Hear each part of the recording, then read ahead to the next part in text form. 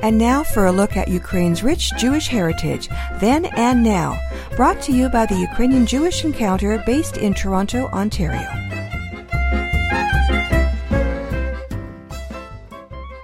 Purim is a holiday Jews observe in memory of an ancient Jewish victory. The story of Purim is recounted in the book of Esther in the Bible. It's a story of treachery and warfare in the ancient world, but it has eerie parallels with the bloody 20th century in Europe.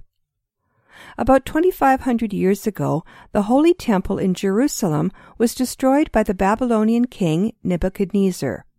He banished the Jewish people from Israel to Babylonia.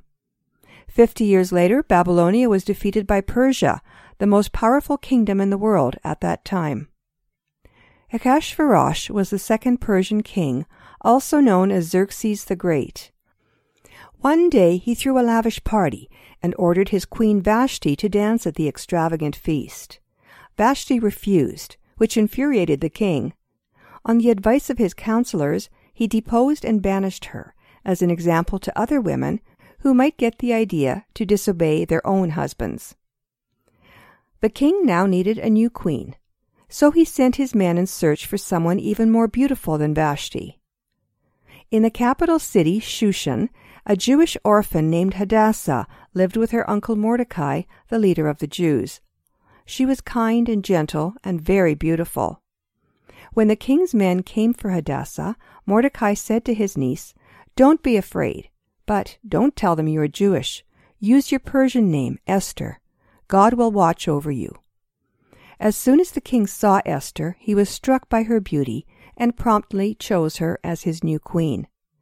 Esther kept her secret, but did not forget her Jewish faith.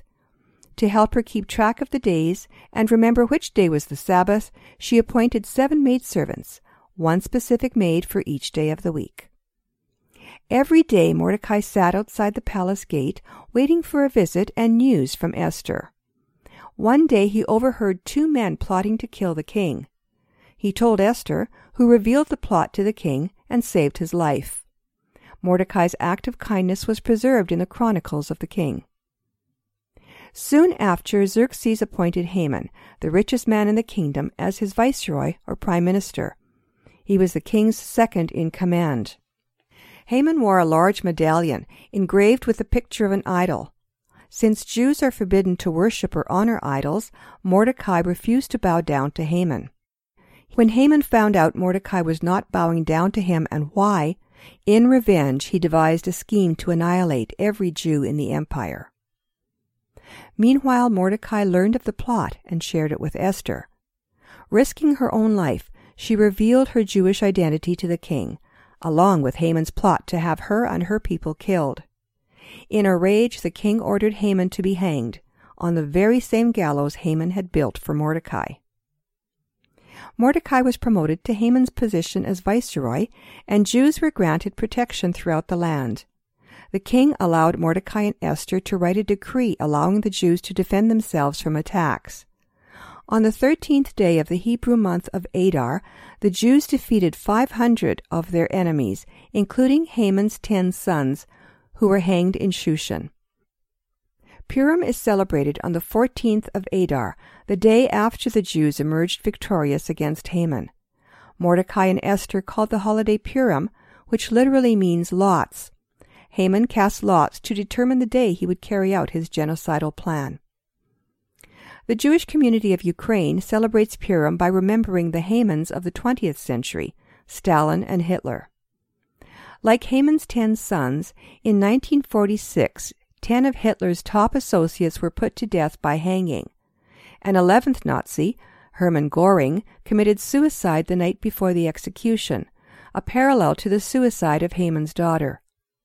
There are rumors that Göring was a transvestite, making that an even more accurate parallel. In 1953, Stalin was planning to deport most of the Jews in the Soviet Union to Siberia. But before he gave the order, he suffered a stroke and died a few days later. According to a popular story, a Rebbe was asked to give a special blessing on Purim for the Jews of the Soviet Union. It was 1953, and the Jews were facing grave danger. Instead of giving a blessing, the Rebbe told a story. A Jewish man was out voting in the Soviet Union one day. He heard people cheering for the candidate, who was of course handpicked by the state. The man didn't want to join the crowd in cheering, but was afraid not to. So while out loud he was cheering, "Hurrah! Hurrah!" in his heart he was thinking in Hebrew the words "Hurrah," which mean in translation, "He is evil." So, with Stalin in mind, the Rebbe's gathering began chanting "Hurrah!" That very night, on Purim in 1953, Stalin suffered his fatal stroke. Despite its tragic aspects, the holiday of Purim is for Jews a jolly celebration of victory and survival. Across Ukraine today, even in war-torn areas, Jews observe and celebrate Purim. They hold performances depicting the history of the holiday and the unity of the Jewish people, throw raucous costume parties, and of course enjoy plenty of delicious Jewish food. Traditional dishes include kreplach, meat-filled dumplings often served in soup, and triangular cookies filled with poppy seeds or jam called hamantaschen, meaning Haman's ears. Charitable giving also plays an important role in the celebration of Purim. In 2019, Purim happens from sunset Wednesday, March 20th, until nightfall of Thursday, March 21st. This year, Purim falls in the Jewish year of 5779. This is Pavlina with Nash Holos Ukrainian Roots Radio on behalf of Ukrainian Jewish Encounter. Until next time, Shalom. Ukrainian Jewish Heritage is brought to you by the Ukrainian Jewish Encounter based in Toronto, Ontario. To find out more about their work, visit their website and follow them on Facebook and Twitter. Transcripts and audio files of this and earlier broadcasts of Ukrainian Jewish Heritage are available at their website, ukrainianjewishencounter.org, as well as at the Nash Holos website, www.nashholos.com.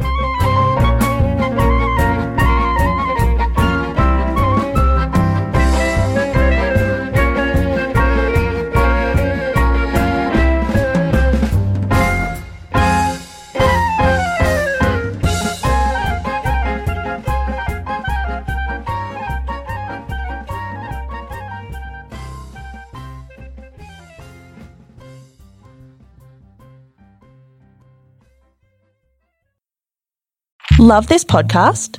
Support this show through the Acast supporter feature. It's up to you how much you give, and there's no regular commitment. Just hit the link in the show description to support now.